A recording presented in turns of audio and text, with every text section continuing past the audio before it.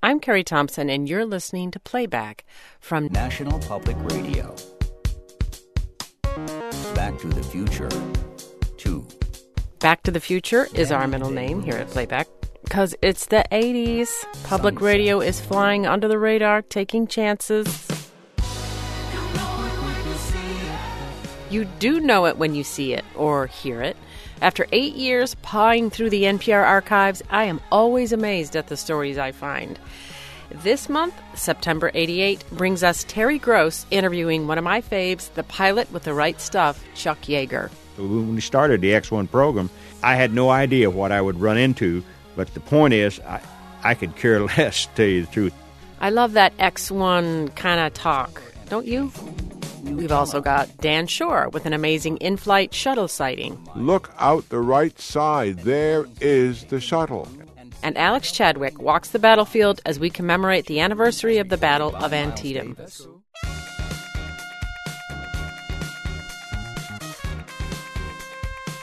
We start off this month with an imaginary debate. On one side of the room, Democrat Michael Dukakis facing off with Republican George Bush, recreating the dynamics of the 1988 presidential race. Oh, by the way, they're all played by Harry Shearer. From the Marilyn Monroe Auditorium of the John Kennedy Center in Washington, D.C., the League of Women Bowlers presents Campaign 88, Debate 1. Speaking from the moderator's podium, here is your moderator, NBC News anchor, Tom Brokaw.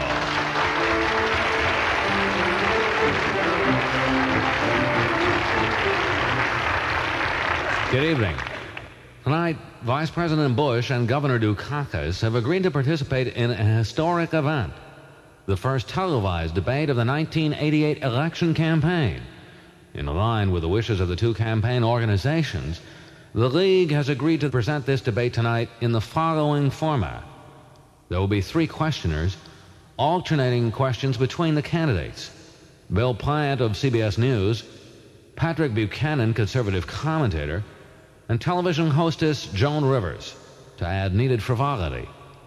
The subject of this debate will also be limited, in accord with the campaign's wishes, to whether there should be more debates. We'll start with Mr. Plant. Plant? That's what I said. Oh, maybe you weren't listening. Probably. Vice President Bush, you've taken a position in favor of fewer debates than Governor Dukakis wants. Doesn't this put you in the position of appearing as if you're afraid to debate him? Well, not at all, Bill. I'm glad you brought this up early in the evening while we still have the viewers, because this is important, you know. I know Governor Dukakis he's probably a better debater than I am, you know. He's probably honing and sharpening his debating skills up at Harvard while I'm at home with my family saying the Pledge of Allegiance. All right, Governor Dukakis. Thank you, Tom. My friends, this campaign is not about who's better at debating, it's about what we're debating. The reason I'm for 4 debates is because, first of all, that's the number our parties originally agreed on. And secondly, because ducking the issues, you know, that isn't what this campaign is all about. Mr. Bush. Thank you, Tom. My opponent talks about tackling the tough questions. We don't need a debate to do that. Out on the campaign trail every day, tackling the tough questions, being in the tough photo opportunities, getting our point across. I think more debates would bore the American people. We don't want to do that. You know, one thing the Reagan-Bush administration has been very strong on, and we're going to continue to be strong on in a Bush-Quayle administration, is keeping the American people entertained. We just have to do that. Please, the League asks you to hold your applause until the closing credits roll. And now, our next question for Vice President Bush from Ms. Rivers. Thank you, Tom. First, I have to point out, I'm only here tonight because Linda Ellaby was busy eating. Now, seriously, Vice President Bush, you just said you don't want to bore us, but I mean, have you seen what they're doing on Fox with that kid Ross Schaefer? I mean, please, this boy needs to go back to disc jockey camp where they found him. I mean, don't you think debates would be better than that? I mean, even if they were debates between, I don't know, Liz Taylor and her scale?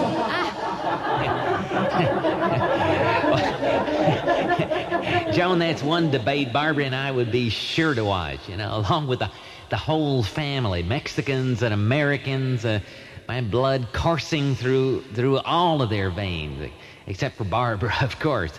But no, we'd sit there eating pork rinds and playing horseshoes, maybe the country station on the radio in the background, and maybe at the end, all together as a family, we'd say the Pledge of Allegiance, and we might even read the part of the currency together where it says, "In God we trust." Governor Dukakis. Tom, one nation under God, with liberty and justice for all. That's what this campaign is all about. But I just want to ask Vice President Bush one thing. George, if you're so interested in debating, as you say, why do your people propose Bob Costas as a moderator? Why do your people propose Maury Povich and Geraldo Rivera as a panelist? I'd say when the Bush campaign was figuring out how to handle this debate issue, the question I'd have to ask is, where was George? All right, thank you, Governor. By the rules agreed on with the League, closing statements have been dispensed with in the interest of maximizing network coverage. Were there winners in tonight's debate? Were there losers? Well, as it should be in our democracy, the decision is up to you, the viewers. In the meantime, only time will tell. I'm Tom Brokaw. I'll see you next debate.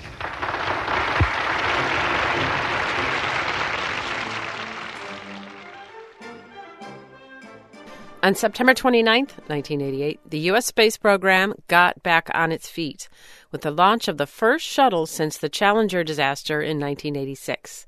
Here's a report from Robert Siegel. Most of us who saw the shuttle go up this morning saw it on television or listened to the event on radio. Dan Shore had a different experience of it. Dan, where were you? Well, I was in Orlando coming back from a lecture in Florida last night. The Eastern Airlines plane didn't take off when it should have. The pilot said it was connected with activity of the shuttle. It was not known then whether it would be launched or whether there would be another delay. The plane then took off, broke through the clouds at about 5,000 feet, and suddenly the excited voice of the pilot came on saying, "Look out the right side, there is the shuttle." And so I was on the left side, but we were all on the right side pretty soon. The plane began tilting over. We all looked out of the window, and there we saw this gigantic vapor trail going straight up. We had not seen the actual liftoff. We saw the thing as it broke through the clouds. We watched it. We craned. We looked all the way up and followed this vapor trail until we saw the separation. I never thought I'd live to see that. The shuttle from the air. Thank you. Little fluffy clouds. Little fluffy clouds.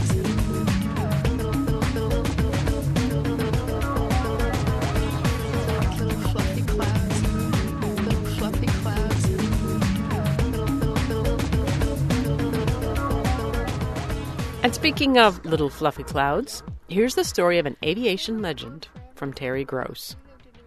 Tom Wolfe called my guest General Chuck Yeager the most righteous of all the possessors of the right stuff.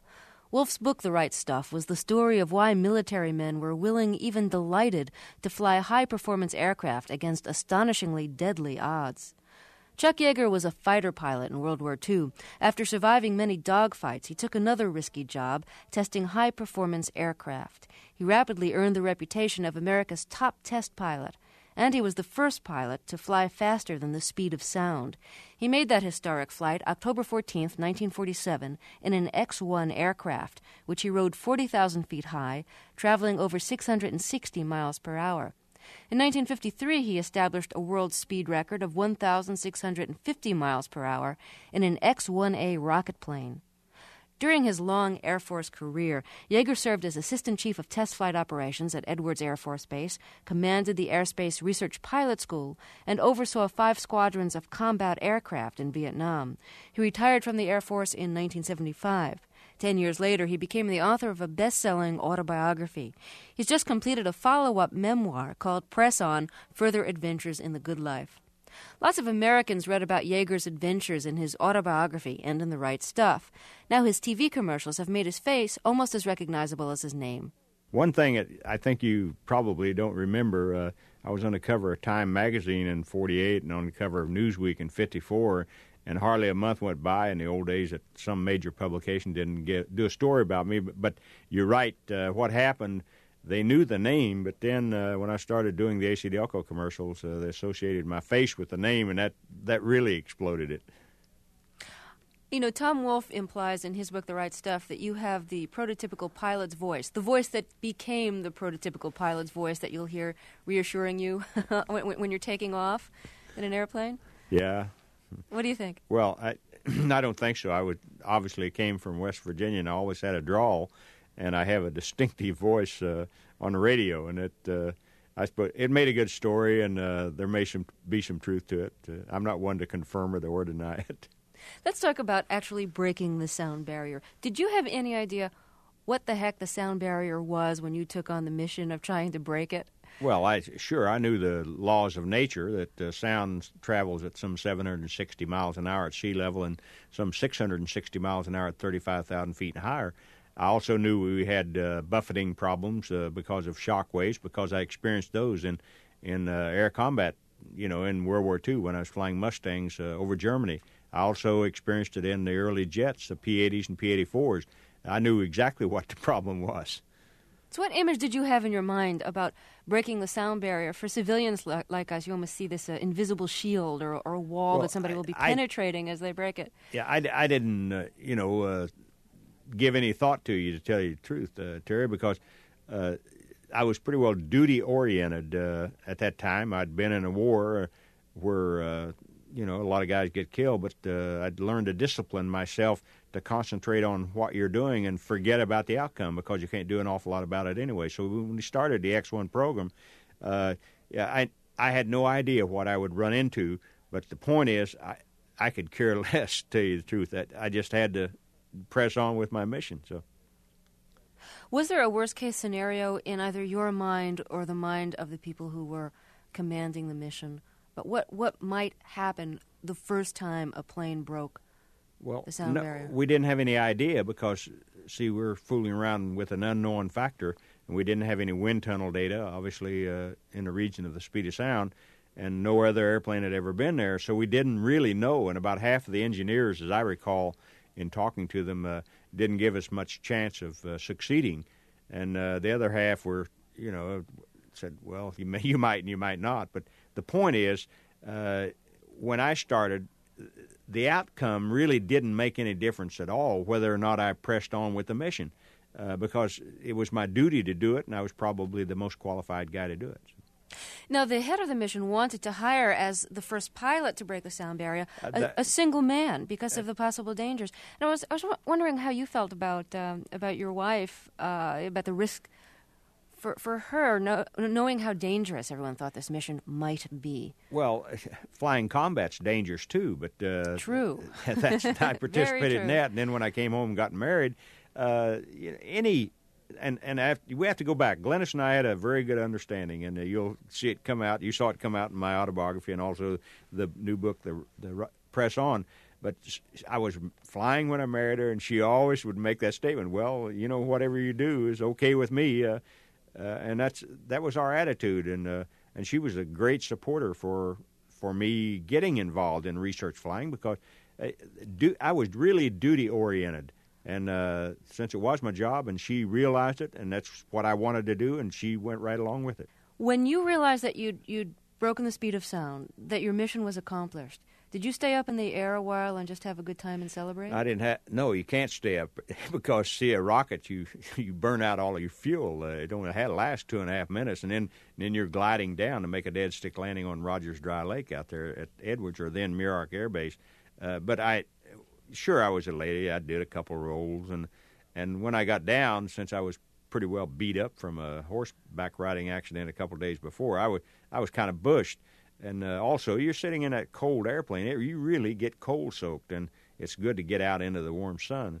And and also their program was classified, so it's not exactly as the film The Right Stuff depicts it. But we knew it was classified, and just three of us had a little party that night. I mean, big party, if you want to call it that. Well, because it was classified, you even had to speak in code in your radio communications while you were in flight. Yeah, Ridley and I knew what we were doing, and, you really don't say a heck of a lot anyway when you're flying. What were the reasons for classifying it? Why was it so top secret? Because of what we found out. And the reason was, if you recall, once we got into the region of the speed of sound, we lost our elevator effectiveness. Now, Terry, this may get a little technical, but all airplanes, light airplanes, if you looked at them, they have a horizontal stabilizer or tail, and on the trailing edge of that horizontal stabilizer, and the elevators are flippers. And when you move the control stick back, that elevator goes up, and that's what controls the attitude of your airplane. It makes the nose go up or go down. And when we got up to about 0.93 Mach number, or 93% of the speed of sound, we lost the effectiveness of that elevator on the X-1, and we couldn't control our airplane. But we had built a capability into the X-1 of moving the whole horizontal stabilizer or tailplane, and we found out that, lo and behold, we could control the X-1 through Mach 1 with that horizontal stabilizer. Now, it was interesting to me when that happened. We found that out. Then, of course, we started building flying tails on our airplanes that our combat airplanes that were built 3 or 4 years later. And it was amusing to me to find out that the British and the French and the Soviet Union didn't find out that little trick for 5 years. That was the reason it was classified, and rightly so. Chuck Yeager is my guest, and he's written a new memoir titled Press On, Further Adventures in the Good Life. How else did breaking the sound barrier change aviation? Well, it opened up space to us. Up until that time, you recall, we would never had an airplane out beyond the speed of sound, and we didn't know what problems we would run into. And that flying tail that I mentioned is one of the secrets we found out that solved a lot of problems. We also developed higher thrust engines that could drive fighter aircraft or operational aircraft through the speed of sound. Once we got beyond the speed of sound, then there's no other barriers other than heat, and that opened up space for us. Now, this is a very exciting time when you were flying these test missions. You had a few close calls, though, when you were flying the X-1 and the X-1A. There was one time, I think it was in the X-1A, which was the follow-up plane to the X-1, where you had gotten too high. Well, too fast, Terry. See, in those days, back in the late 40s, early 50s, we were a lot of milestones to be broken, and we were moving out in speed. We'd broken Mach 1 in 1947, and 1953 rolled up, and we were working up above Mach 2, and we were just trying to go faster and faster to open up the universe. And the X-1A, I only made 4 flights in it, but on that particular flight, I'm setting at some, 80,000 feet, going 2.5 Mach number, or 2.5 times the speed of sound, or around 1,600 miles an hour. And we found out during that flight that the tail was not big enough on the X-1 to stabilize it, like the vertical stabilizer and the horizontal stabilizer didn't keep the airplane going straight ahead when we got out beyond 2.3 Mach number, and the airplane just swapped ends and went through some wild gyrations. And back in those days, we didn't have ejection seats, and you were pretty well locked into the airplane and couldn't get out, so you have to ride it down. And I was a little apprehensive about where I was going to hit in the high Sierras out there, but fortunately I stayed with the airplane and had enough instinct to recover from an inverted spin and then pop it out of the normal spin and find Rogers Dry Lake and come back and land. And I tell you, it was a wild ride, but the way I look at it, you either do or you don't. And, if you don't, you live happily ever after. So. You obviously really love flying. What's an example of why you love it so much? What's like your most heavenly experience up in the skies in a plane? Terry, I'm not. You've got a good way with words. Me flying an airplane is a job, and it's the way I make my living. And yes, I enjoyed flying because I was quite good at it. And anyone who is good at a job enjoys it. They should anyway. That's right. Well, I thank you so much for talking with us. Okay, Terry. Come fly with me, let's fly away. If you can use some exotic booze, there's a bar in far Bombay. Come fly with me, let's fly away. And now, the Battle of Antietam. Here's NPR's Scott Simon. September 17th is an important date in American history. The Constitution of the United States was signed in 1787. But there is another grimmer occasion to remember. This is recorded as the single bloodiest day in American history, the day in 1862 when 23,000 soldiers died or were wounded or went missing on a small piece of ground by Antietam Creek near Sharpsburg, Maryland. In a moment, we'll go to the Antietam battlefield, but before we do, let's remember the events of that late summer in 1862.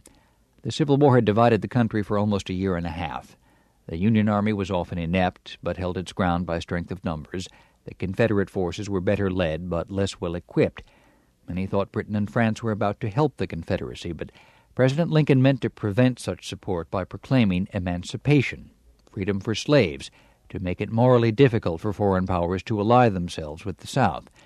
President Lincoln worried about timing, though.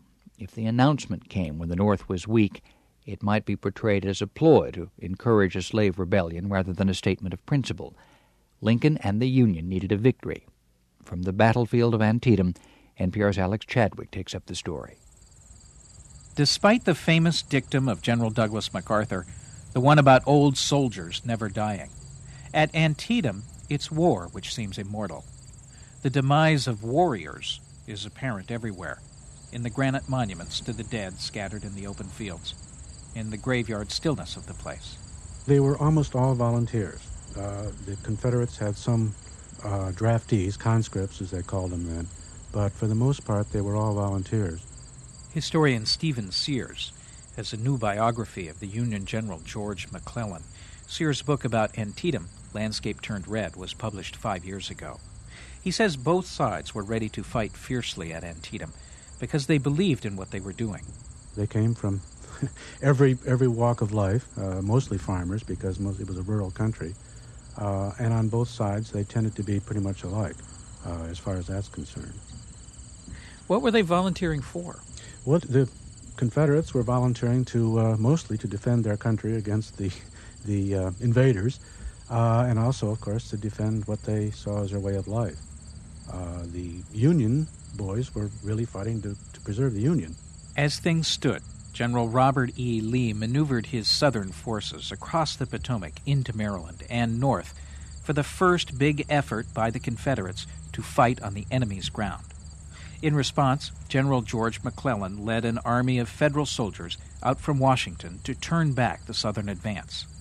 He didn't believe it at the time, but McClellan's forces outnumbered those of the Confederates by 2-1. Paul Childs is a park historian and guide at Antietam. 10 days ago, we stood on a rise of land looking over the battlefield.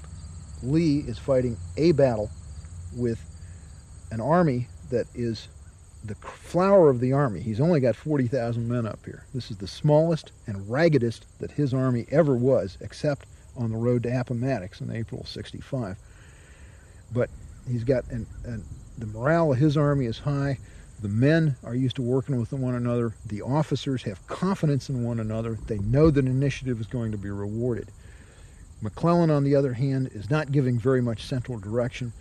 His corps commanders, his 6 corps commanders, end up fighting more or less on their own. And there's a lot of confusion about who's in charge of what part of the field and who's supposed to do what when. And his orders that he gives are very vague. And as a result of that, there's a tremendous amount of casualties. The men deserved better. That's what it boils down to on the Union side. By the evening of September 16th, the armies were pretty much in place on the ridges of the valley. Antietam Creek ran north and south between them. It rained that night. Everyone must have gotten wet. Accounts from soldiers of the time mentioned bad food, and too little even of that. So they would have been hungry and soggy and probably scared. They all knew a big fight was coming. The park ranger, Paul Childs. On this particular battlefield, the terrain has a lot to do with it. It's gently rolling. There's a lot of little dips and swales.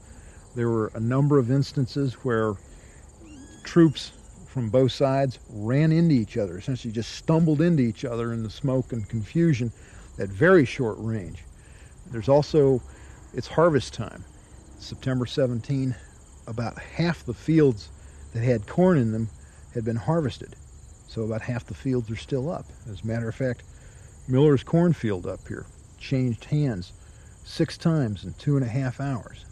And Joe Hooker, who commanded a Union corps that started the battle at crack of dawn on the morning of the 17th of September, described the action by saying that the northern and greater portion of the cornfield was cut as closely as could have been cut with a knife. The slain laid in rows, precisely as they had stood in their ranks a few moments before. It was never my duty to witness a more dismal, bloody battlefield. And that's the official report of a young, very ambitious Union Major General describing the effect of his cannons on Confederate lines of battle in the cornfield, in Miller's cornfield. The guide gestured toward a farm to the north, the site of the cornfield where the Battle of Antietam began.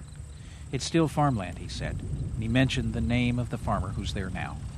A short drive brought us to a silo, where an old man was using a tractor to store away ground-up ears and stalks of corn, feed for animals. Howdy, you Mr. Caller? That's right. Hi, you own the farm here? Yes. Is this the farm where the cornfield is? Yes, you're referring to the field that had the bloody battle in. Yeah. That's right there. Right there? Yeah, that's the field we're cutting corn out of. He pointed across a few hundred feet of farmyard to a field which was mostly harvested, but with some of it still head tall in standing corn. Does it mean something to harvest corn out of that field? To feel any different there than... Not to me. No? No. Just like any other field? Right. Whole farm's the same thing to me. Could we take a walk back over there? Sure, if you want to. Right, thanks. The cornfield is on the northern portion of the battle line. About dawn, 126 years ago today, Union forces, commanded by General Hooker, were scouting the area, looking for the enemy. They found him in the cornfield of what was then Miller's Farm, hiding from the Union artillery. Historian Stephen Sears. See, the fighting at the cornfield was really on the four edges, because the corn was at full growth at that point, and you couldn't see anybody in it. But when they came out, that's when most of the fighting was done. And that's where most of the artillery was aimed and so on. And then there were counterattacks back and forth, so that they kept going over the same ground repeatedly. And they kept going over it from different directions. It was first north-south, and then it became east-west.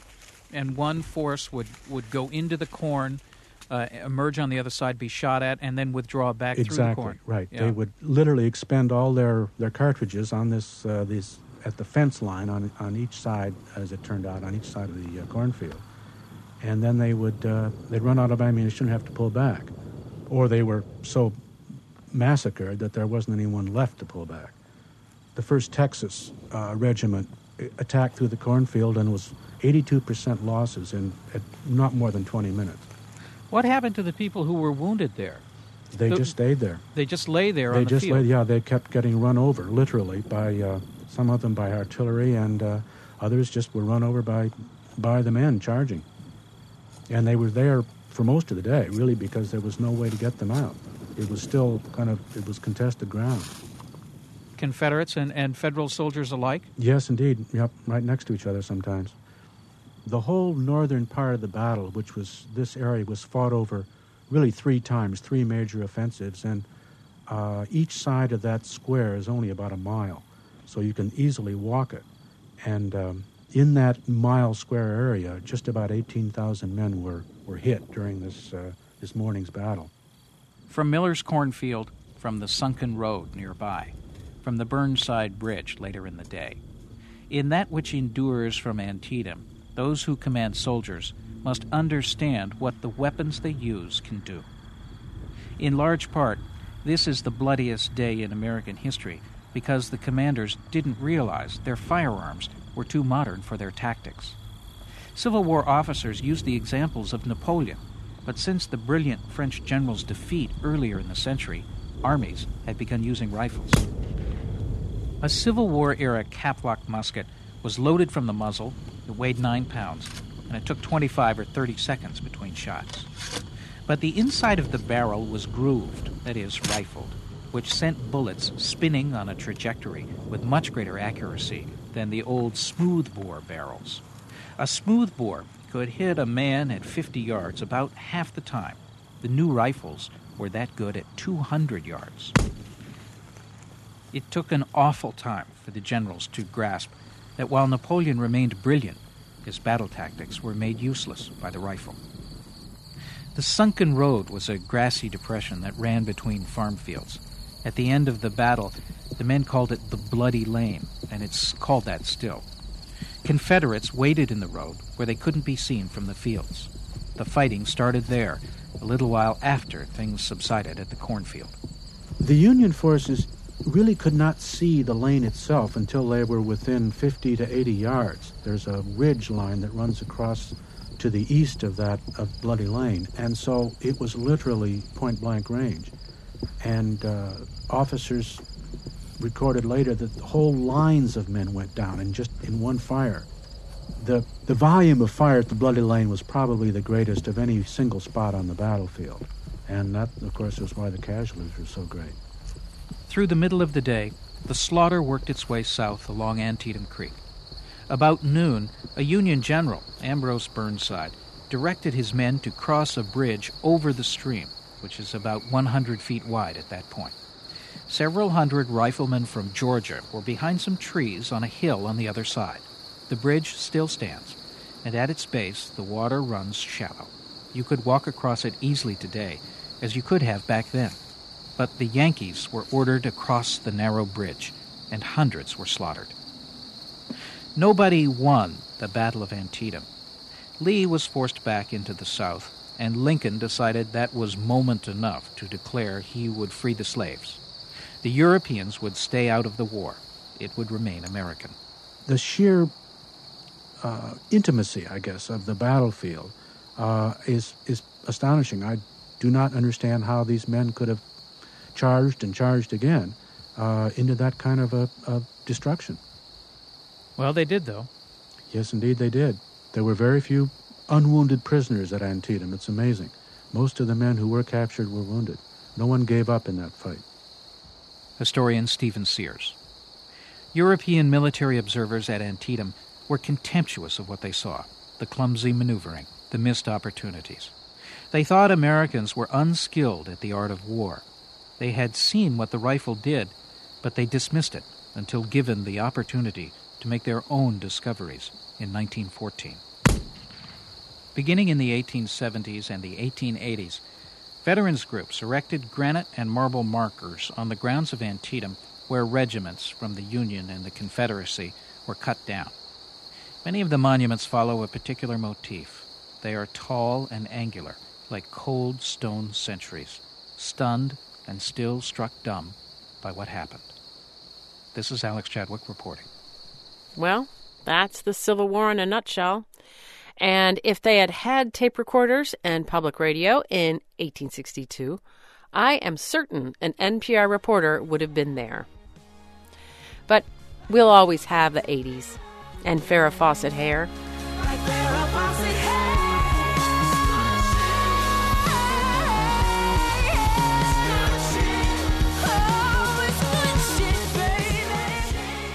So thanks for joining us. I'm Carrie Thompson, and you're listening to Playback. That's not right.